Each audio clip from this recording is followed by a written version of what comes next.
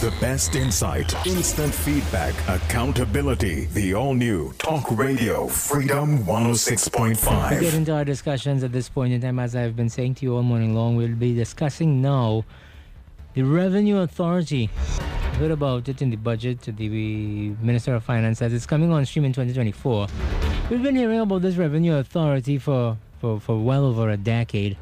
It's been a contentious issue, and there are so many discussions that we've had on it.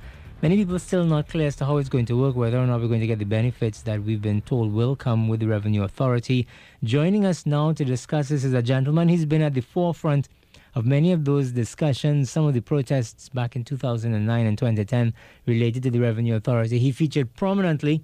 Let's welcome to our program Mr. David Abdullah. Good morning to you and welcome to our show. Morning, Satish. Morning to everyone on Freedom 106.5. Thanks for having me this morning. It's nice to have you with us here. The Revenue Authority, we've been discussing this for a pretty long period of time, and it takes me back. I know that this discussion on the Revenue Authority started in, I think it was 2009 or somewhere around there, with Patrick Manning as Prime Minister, raising the specter of what the Revenue Authority would be and the impact it would have on customs and on border and on revenue and all these other things. I remember back then, in my television days, that there would be lunchtime protests around the Red House about this and many other issues. And those turned pretty, I don't want to say violent, but volatile with the opposition to some of the ideas. Let's go back before we delve into what's taking place at this point in time. You've been involved in one way or the other in discussions on the Revenue Authority. You've had your position. Let's remind people of how all of this came about and what were some of the concerns back then, which may still be pertinent today. Yes, well, you're correct in that the Revenue Authority, there were several major reforms being proposed by the Manning government. One, dealing with tax collection. One was to establish the Revenue Authority, which would have replaced the Board of Inland Revenue and Customs and Excise Division. And the second one was property tax. So there were protests against both taking place at the time. And that, of course, culminated in December 2009 with a major protest, particularly against the property tax. When I was arrested, I was subsequently exonerated in the magistrate's court. We went to the Court of Appeal, where I won that matter as well, and so on. So the protests continued into 2010 in terms of statements being made, opposition by civil society organizations to both the Revenue Authority and to property tax. And of course, the government then changed on the 24th of May 2010, and the Manning proposals, both for property tax and for the Revenue Authority, went no further for 5 years. Now, well, in terms of property tax, I believe there was some statement by the Minister of Finance at the time, Larry Hawaii, about the establishment of property tax, but nothing was actually implemented. So fast forward to post-2015, September 7th, when the PNM government, Dr. Rowley, came into office, you would have heard in successive budgets. I mean, I didn't go back to check the 2016 budget, which was being the first one presented by Mr. Imbe as Minister of Finance. But I'm pretty certain that more or less every year in the budget, there is a statement about the government's intention to introduce and or implement the Revenue Authority. There has been the passage in the Parliament of the legislation to establish the Revenue Authority. There is a matter before the court with respect to whether or not public servants' rights have been infringed by the establishment of the Revenue Authority. And so I can't comment on what that is. We have to wait to see what the courts determine on that particular matter. Now, our view, the MSA's position, has always been that, well, two or three positions that we need to articulate together. One is that the country is not getting all the taxes that it should get, because there are many people who are either not paying taxes or who are avoiding taxes or finding loopholes in the tax mechanism. And so we don't get the benefit of the revenue that we ought to be getting as a country, which means that a lot of the things that citizens require are not being done because the revenue is not being collected, because people are not paying the correct taxes or not paying taxes at all. So there is a problem. And that has been stated by Ministers of Finance, both openly. This Minister of Finance has stated it openly. In fact, in the last budget, he said something like between $8 and $10 billion a year should be collected. That is not being collected. That's a huge amount of money. That's one quarter to 1/5 of the entire budget that is not being collected. 20% of the entire budget is not being collected. So we could not have a budget deficit if we were collecting all the taxes. So that is a major issue. Related to that is the issue of transfer pricing by the multinational corporations in the gas sector in particular, where they are selling gas, say coming out of LNG, to a subsidiary of the same multinational corporation. Just to make the arithmetic simple, let us say they're selling it at $5 US per MMBTU, and then that subsidiary sells it on the open market at $7 or $8 US per MMBTU.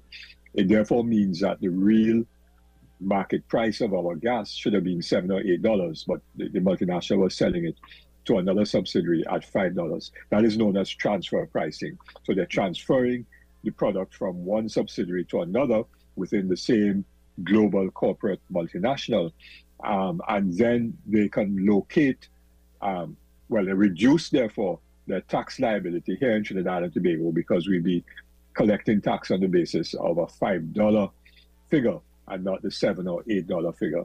And we'll be losing billions of dollars over the years because of transfer pricing. It used to happen way back in the 60s and early 70s with the refinery. Texaco used to use transfer pricing, and that is why the Eric Williams government actually introduced a refinery throughput tax, so that for every barrel of oil that was refined, the government would collect taxes, because it could not rely on what Texaco said was its profit being made out of the refinery in Trinidad to pay taxes on profits, because it was hiding those profits by using transfer product. So TexTrin would sell the product to TexTrade, and TexTrade would then sell it on the open market. And the price that TexTrin got was very small, and therefore the profit on the refinery was small, and therefore the taxes were small. To get around that, the Williams government introduced what was known as a refinery throughput tax, so that the country would benefit more fully from the value of the products produced in the refinery with our labor and so on, by way of taxing. So the transfer pricing mechanism is not something new in the international energy business, and the gas companies are doing that coming out of LNG, and we'll be losing billions of dollars a year. The Minister of Finance himself has spoken about this repeatedly over several budgets, and he again spoke about it in this last budget. But it seems as if talking about it and getting something done are two different things. So that's the second issue of the loss of tax revenue. The third position that we have is that it is not necessary to have the Revenue Authority to ensure that the country collects all the taxes. There are other ways that can be used with the existing Board of Inland Revenue and the existing Customs and Excise to ensure the country gets its correct amount of taxes in the country. There's a fourth related issue, and that is that a number of local companies are structured as regional. So they're regional companies. They're now not just operating nationally. And what they're doing is actually locating some of their profit centers outside of Trinidad and Tobago, where they're paying less tax. So it therefore means that when you look at some of these big companies, their profits are increasing. The Ansa McAls and the Massey's and some of these other big companies, Republic Bank and so on, their profits are actually going up, but the percentage of tax that they're paying is actually not going up as much as their profits. And that suggests that they're legally, not illegal, they're legally able to manipulate the tax system in such a way that they're minimizing their tax payments. And that is another issue that we have to address. With the Revenue Authority, because we've been told that the Revenue Authority is a silver bullet to all these things. And that is the discussion. When you speak about Revenue Authority, you swear to God that's manna from heaven and go fix all the problems that we have when it comes to taxation and people evading paying their taxes. And what's your opinion? Will it really bring us all these benefits that we're being told it will? I don't think it will. We have been told in the past, that you change the structure and get around the old public service arrangements by setting up these, in a sense, special purpose operations, right? Because the Revenue Authority will be a separate legal entity. And so this is supposed to, as you say, the silver bullet. It doesn't necessarily work that way.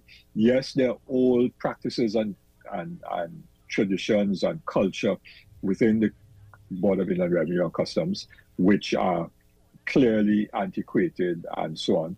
But when I was on the Economic Development Advisory Board, we began to look at the issue of tax collection. And myself and one other member did have meetings with persons, both from within the BIR and who were outside of the BIR, but who were experts in the area of tax and tax law and tax collection and setting up tax systems. And coming out of that, I never got around to writing up our recommendations. And so that didn't go forward to the Prime Minister or the Minister of Finance. I was a little slow on writing it up. But what we were finding out is that there are ways with the existing BIR system, of dealing with those who are not paying taxes. Very, very simply, for example, the BIR has what is known as the tax roll. Roll is simply a list of everybody who is supposed to be paying taxes, yes? Now, those rolls are deficient, but they can be using technology. So BIR tax rolls are computerized, and therefore you could cross-reference those rolls with, say, the company's registrar, the registrar of companies, list of companies that are registered, to see where there are gaps, because you may have a company that is registered that is not on the BIR's roll. You can actually send young people, and during the COVID pandemic, we recommended that we hire a lot of young people in our Roadmap for Recovery, the MSA's Roadmap for Recovery, to go and literally walk the streets and see what companies exist on all the streets of this country. There's a GIS mapping system in the country. So you cross-reference the GIS mapping with physical evidence of which companies exist. You don't have to send the young people into a shop or into a business space for them to get abused, but they could stand and take photographs and take a list and so on. And cross-reference that with your role and the company's the registrar of companies listing. You could cross-reference that with your yellow pages. You could cross-reference that with applications for food badges and licenses, bar licenses, and a whole range of things like that. So it is possible to identify persons or companies and individuals who ought to be paying taxes and who are not, and then have an approach to get those persons on the roll and paying their correct taxes. We also have said, because there quite obviously is corruption in the system, not only at BIR and Customs, but there's corruption elsewhere, licensing and so on. And we have said quite openly, MSG's position is that everyone in those very special institutions, very sensitive institutions, ought really to be taking lie detector tests so that we can weed out the corrupt elements. Yes, because fraud and corruption, white-collar crime is a serious thing.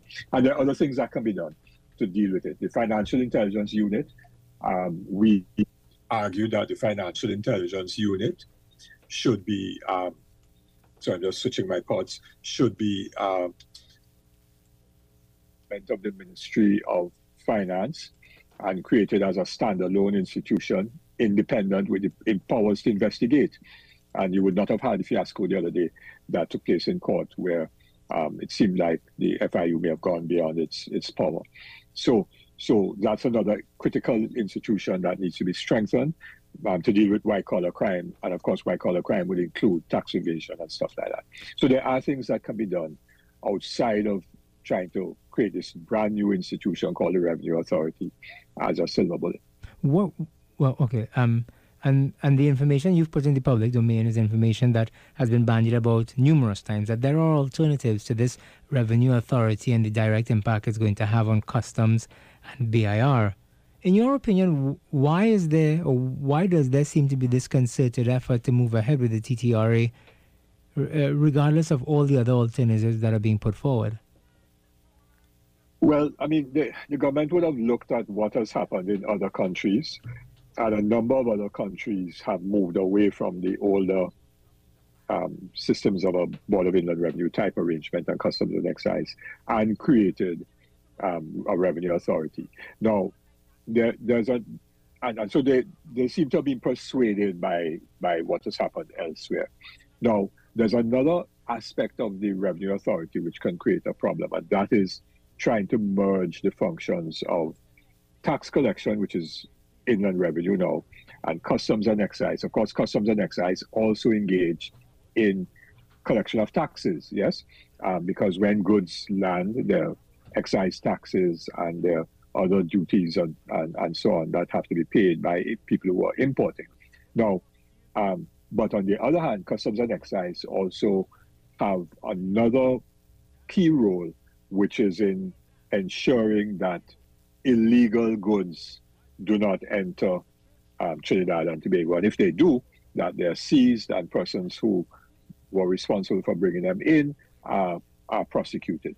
Now, that's a different kind of activity from tax collection, yes? And so when you try to merge customs and excise and Board of Inland Revenue into one institution, you can run into problems. Now, the government has suggested that they're going to try to have some kind of separation, operational separation.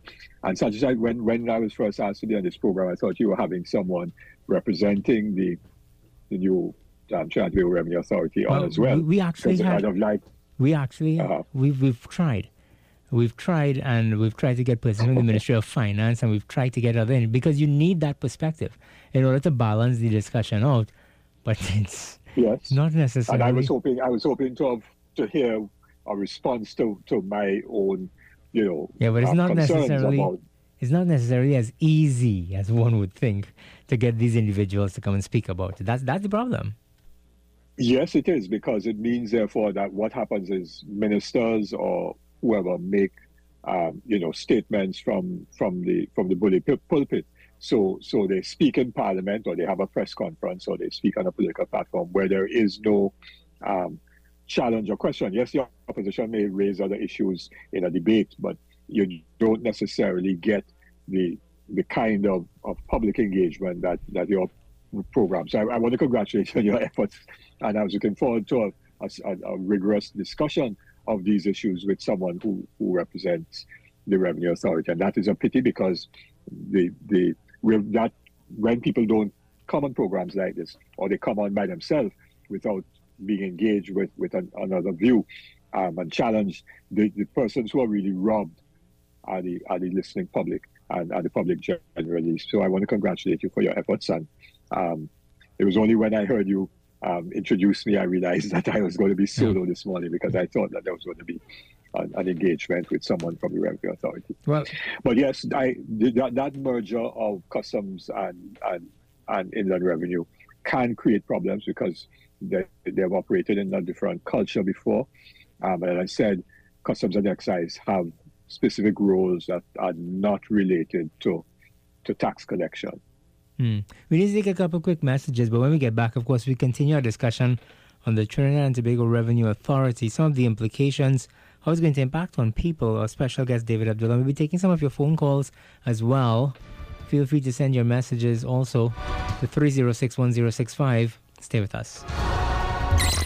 The best insight, instant feedback, accountability. The all-new Talk Radio Freedom 106.5. Welcome back.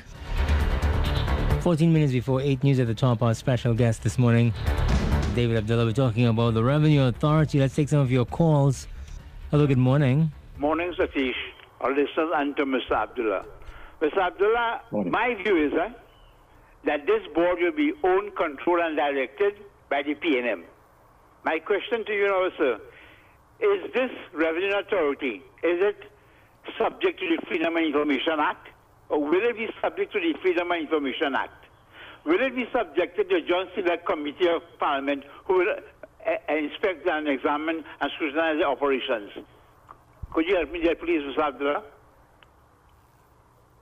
Okay, all right. So I don't have the legal details in front of me, but I would expect that, like every other public institution, it would be subject to the Freedom of Information. Although, obviously, it would not be able to disclose the financial or tax information that of individual taxpayers. Yes. So if you ask for FOI for the BIR now of how much David Abdullah is paying or not paying, or Satish is paying or not paying, you wouldn't get that, right? Similarly, it wouldn't happen with the Revenue Authority, because that then violates, the individual's right to privacy as distinct from decisions that be made overall. But let me just say that one of the arguments for the Revenue Authority is that the existing public service arrangements have frustrated the functioning of the BIR, in the sense that there are I don't know, well over 100, I think, vacancies in the existing BIR. So there's a shortage of staff, and therefore BIR can't do all of its work. That's one issue. And secondly, that promotions, of course, are made by the Public Service Commission, and that you therefore may be getting people in positions of higher and higher responsibility who are not necessarily as competent as they ought to be. I'm not pointing at individuals. I'm just making a general statement. As competent as they ought to be to deal with increasingly complex matters of tax and tax evasion, given the changed financial architecture all over the world and so on. So those are some of the things that the government would claim a Revenue Authority would deal with, because the hiring practices will then enable a different quality of person and a different salary range, because the salaries will be separated from, in terms of the quantum of salaries will be separated from public servant salaries, which, as you know, are on the very low side, and therefore many professionals don't stay in the public service, not just in BIR, but generally, because remuneration is much better outside, and they have to, seek the welfare of themselves and their families. But those issues can be resolved and have to be resolved. In other words, the Chief Justice spoke about the need for public sector reform. We definitely need public sector reform, but it doesn't necessarily mean creating a whole set of new institutions.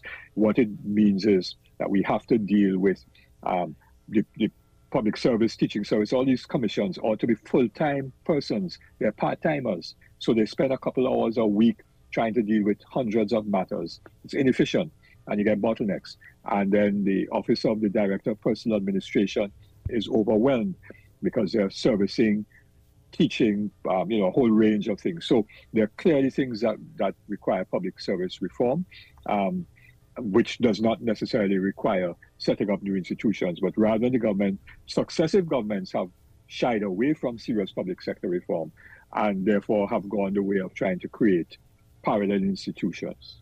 Let's take another call. Hello, good morning. Morning, Satish, and morning to Mr. Abdullah. Morning. Mr. Abdullah, we have to admit that corruption is endemic in Trinidad. I remember the years when the porter would approach you at the airport, $100 for him, $500 for the customs officer, and you could get anything you want. There's a saying in Trinidad, show me a customs officer and I will show you a rich man. David, there was a time when you had to get something called a tax clearance certificate to leave the country. All you have to do The girl come downstairs by KFC, you put some money in the box. By the time you go back upstairs, you get your clearance certificate and you could leave the country. We can't keep doing business like this. I want to congratulate the minister for passing something resembling a revenue authority because we know it's not the real thing. And we have to see how that works. The minister said he's going to collect 10 billion. He's being coy. He will collect at least double that. Mala Dukhan was on this program, and she said to Satish and I that the revenue deficit is something like 50%, not 40%, which the IMF and the World Bank has said. We can't keep doing business like this. So at the end of the day, while I have this matter in court with one customs officer claiming that she would be disadvantaged by the implementation of it, all they are doing is delaying the people of Trinidad and Tobago collecting the right revenue to change this country. You heard the minister this morning on the program with his advertisement giving $15,000 to people to start a business. We should be doing much more of that. We'd get less crime. So at the end of the day, I want to say the Revenue Authority is a good thing, and I listen to your comments. Okay, thanks. And yes, I spoke about corruption, which is why I said people should be all subject to a lie detector test. We also need to strengthen and implement the proceeds of crime legislation, where if somebody has a big house and on a salary of $4,000 or $5,000 or $7,000, and you have a $5 million house, you can't show that that was a result of being the beneficiary of your grandfather's will, then that property should be seized. So we definitely need to go after corruption in a big way. But, Lloyd Best once said that when everybody is corrupt, corruption is no longer a problem. And unfortunately, we get into that point. So we are very much against corruption. The Revenue Authority wouldn't necessarily stop corruption, right? So we need to do other things to deal with corruption. And I was making the point earlier that there are ways of increasing and getting what is supposed to be paid, because a lot of people are not paying what they're supposed to pay in taxes, and they're getting away with it. I remember speaking to one person who was in the cabinet, and I said, well, you want to close the budget deficit, and you're saying there's a $10 billion gap. Why don't you go after that and get people to pay taxes? And his position was, well, I was told that the people, if we do that, those are the people who are not paying taxes who finance the party. So it goes to the root of party finance legislation as well, which the MSJ has called for, and there is a piece of legislation before the Parliament right now, the amendment to the Representation of the People Act, Amendment Bill number 2, I think, of 2020. We have made a very detailed submission to the Joint Special Select Committee of Parliament that is looking at it, and we have heard nothing since. So neither the PNM nor the UNC are interested in regulating party finance reform. And so all of these things are tied in, yes? Not just the PNM, I heard the caller talk, bet your bottom dollar, the UNC was not interested in collecting taxes. I know that I could say that without fear of contradiction. Let's take another call. Hello, good morning. Good morning, calling from Pinal. Morning, David. Yes. Yeah. Morning. The minister is expecting to collect about 10 billion more if he gets his revenue authority the way he wants it and so on. But we are hearing that the BIR could have done more, and this is an argument that has been around for some time. If they were properly staffed and given the necessary offices and whatever they need, they are under-resourced. And therefore, we have been losing out of that possible 10 billion some money that we could collect under the BIR. For whatever reason, as you just pointed out, nobody seems to be interested, for their various reasons. And then we have our friend Eric doing his own calculation, coming up with billions, 40 billion the other day, now it's 30. And it's out of a percentage that some economists spoke about when the economy was different. So we get all of these games being played. Can you address that, please? Thank you. Yeah, well, the issue of the staffing is not a matter that the minister can deal with, right? staffing is done and appointments are made by the service commissions. And so the service commissions have not filled out the required approved staffing complement of the Board of Inland Revenue. So that is an issue. Now, whether there, and you know, the government not supposed to interfere with service commissions, right? We heard a lot about that when we went over the issue of the police service commission before. So, but quite clearly, the government can, and that would require a special majority of Parliament, can bring to the Parliament legislation to reform the service commissions, to have commissioners working full time, to maybe split the office of the Director of Public Administration, which supports the service commissions, into several different units in a formal legal way, so that each service commission is in fact supported by the necessary administrative staff and so on, so that we can get the work done. Job evaluations are also vital, so that you get the right job specs because for example, you years ago you had a clerk stenographer, I don't remember that, where people used to take shorthand, right?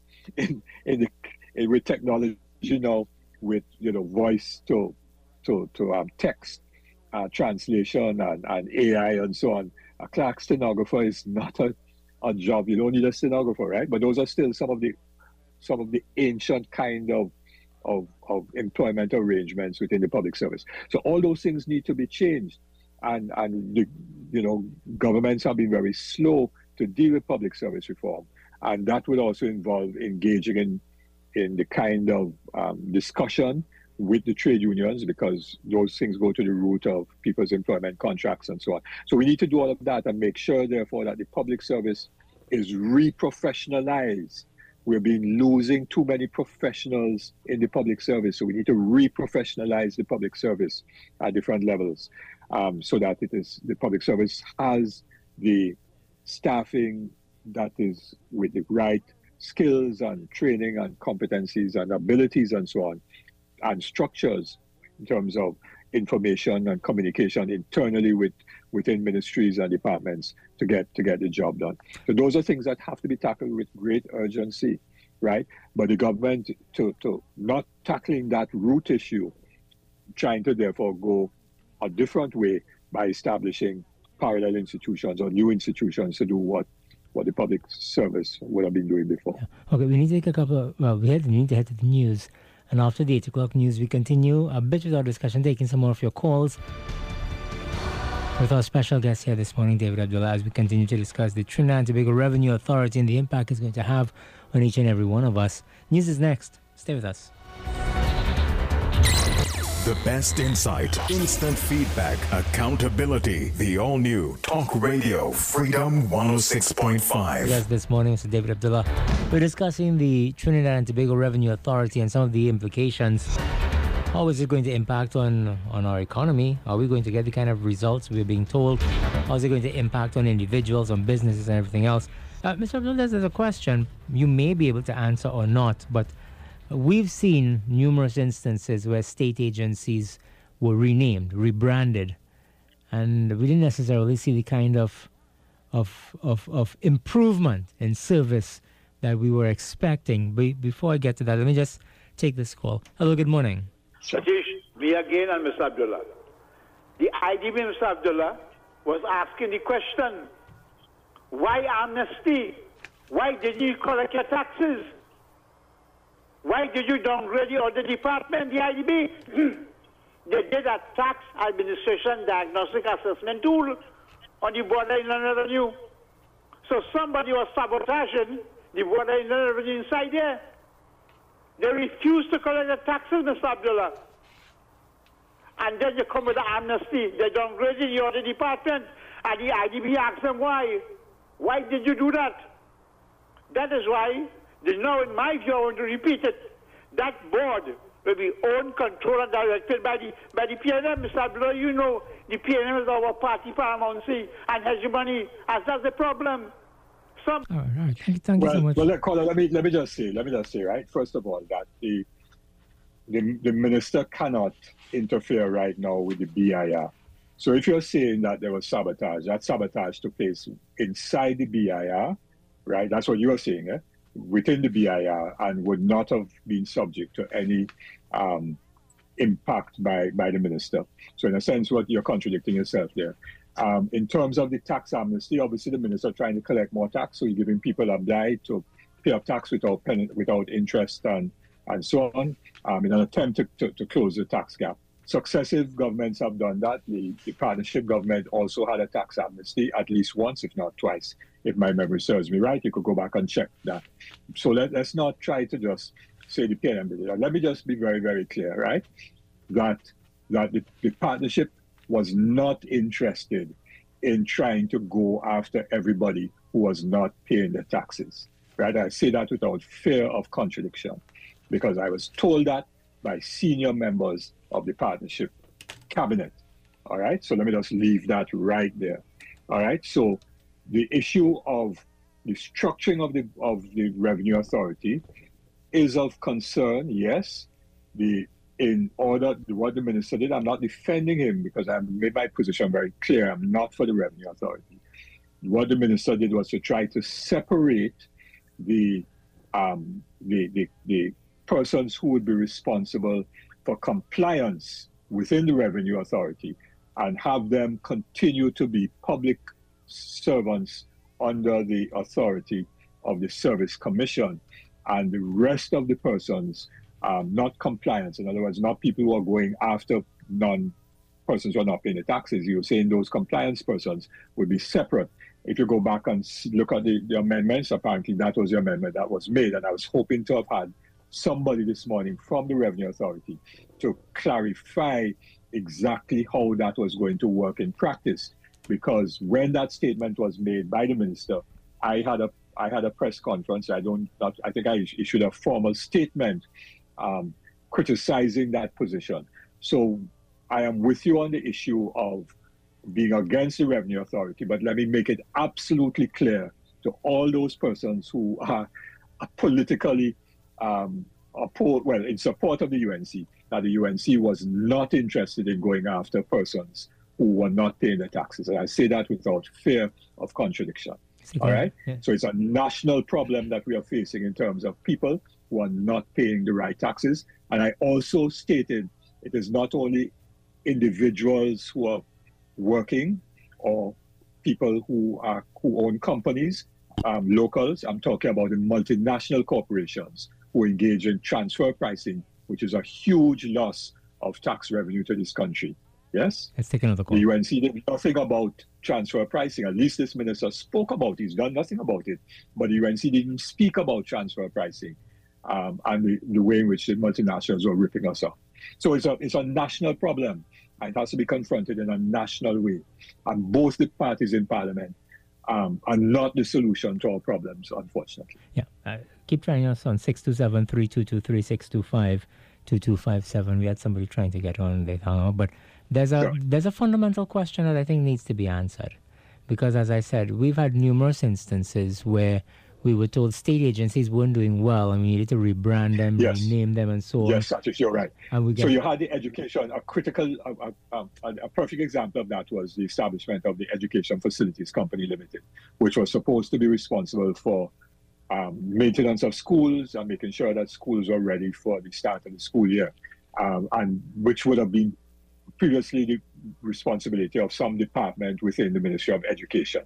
And perhaps Ministry of Works might have had some input as well. So we created this monster called the Education Facilities Company Limited, which is now shut down, owing millions of dollars to different contractors. Obviously, there was a lot of corruption going on over the years, successive governments again, and it was a bureaucracy. Workers employed there were not being paid towards the end. They and all were suffering.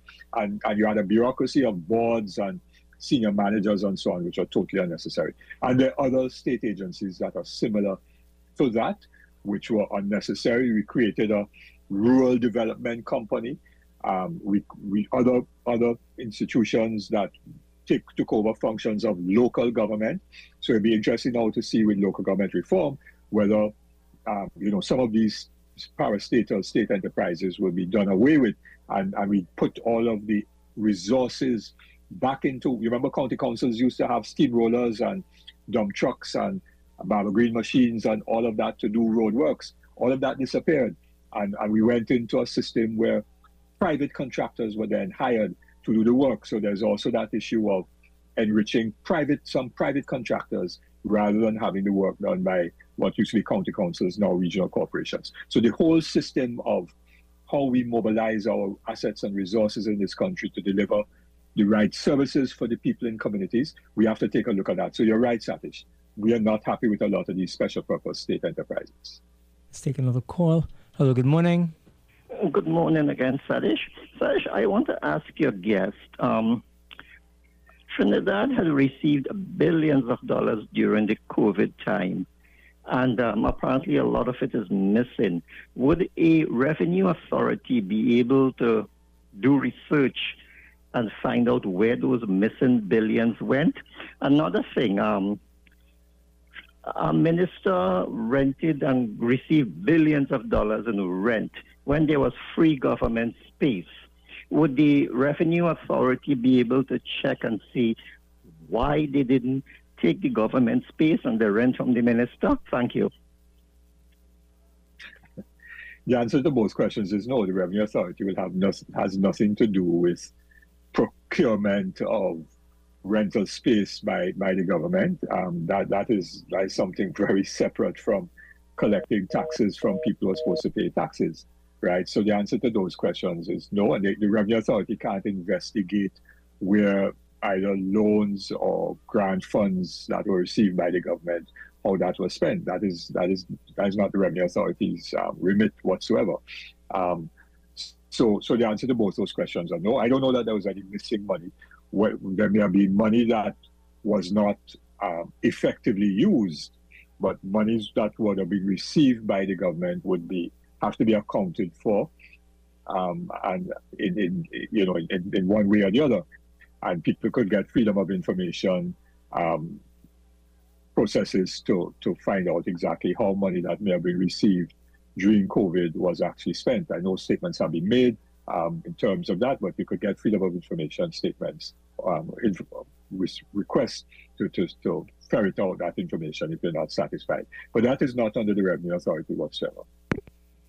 In terms of procurement, the new procurement architecture with the Office of the Procurement Regulator would try to ensure that the country gets value for money, so that rental of a building, the procurement regulator, there will be procedures to go out to tender for building leases or rentals and so on.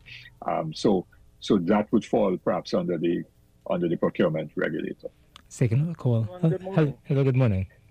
So, Mr. Abdullah, so I don't think you have any position to influence the government, but if you are, or you're not, because you're not in the government, so and you don't have a party to represent, to make that meaningful change. Now, the politicians and them who in the position, the opposition and government, they are mature enough to know what is taking place in this country, right? And the approach you should be taking it, if you don't see the government, whoever is in charge, because the winner take our constitution, my friend, and there is no two ways about it.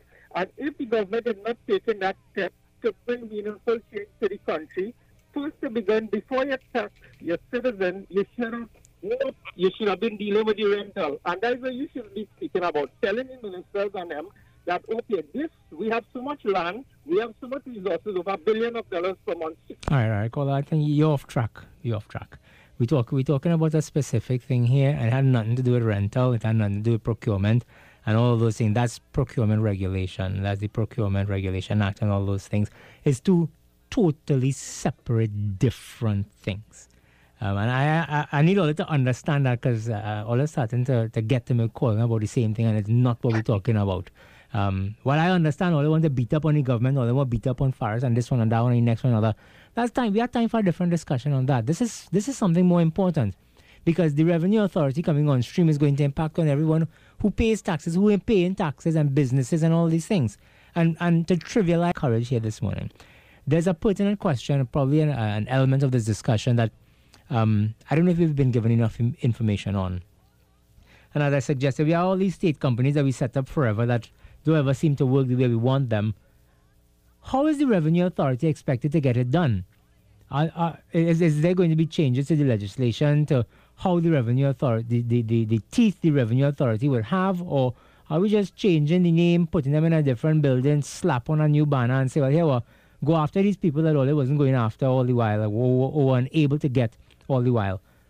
What's going to be different? Well, yeah, that is a key question. I mean, there is a new building that was constructed, and so Customs and Excise and BIR factor in one of the buildings, just on Ajax Street. You know, Ajax Street, the short street, yes, opposite the waterfront complex. So there is a new building. So they have a new building there already. But I can't say. I mean, Satish, I think the proof of the pudding is in the eating. Yes.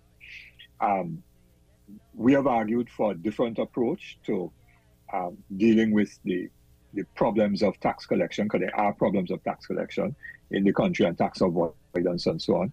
And there are problems with Customs and Excise. So we have argued for a different approach. This is what the government has implemented. Now, depending on what the court rules eventually, the Revenue Authority will then either be able to start or it will not be able to start. Assuming that it starts, then if the courts give clearance and the government wins the case, I don't know which way it will go, then with the Revenue Authority, we will have to see now in 2-3 years' time whether in fact it is working or it is not working. Whether there's improvement in tax collection, whether there appears to be infringement of people's rights, and so on and so on. The proof of the pudding will be in the eating, right? I can't say from now that it will work or it will not work. What I can say is that there were other ways of going about it, and we did make that statement on many occasions that there are other ways, and we put forward the mechanisms that could be implemented under the existing system to improve our tax collection and deal with those who are not paying taxes as they're supposed to pay. But what you're asking me there is, will this work? I really don't. The proof of the pudding will be in the eating, and therefore we will have this discussion in 2 years' time, and we could say, well, we told you so, and somebody else will say, well, we told you so. Yeah, and you're right. The only thing that will appear to be different is a different organizational structure, right? And a hiring process for some of those positions. While some people can migrate from their existing job to the Revenue Authority, so they have been guaranteed some job security in that regard, they will then have to fit into a new organizational structure with different grades and job positions and salaries, and therefore one hopes that will result in a more efficient system, but there's no guarantee of that in my view. We're going to have to leave it here this morning because we do have another interview scheduled to start in not too long from now, but sure. We've just scratched the surface because there is so much yet to discuss about this Revenue Authority and how it's going to be implemented, if it's going to be implemented, the courts and everything else. I'm sure that we'll have further discussions moving forward. I want to thank you for being with us here this morning, Mr. Abdullah, and giving us your view and your insight into this very, very controversial matter. Thank you once again for being here. Thanks, Satish. And one just very quick thing I wanted to say about property tax, since it's related to the issue of taxes, and that is that in our view, the government should have started with industrial and commercial properties, because industrial and commercial properties are earning money.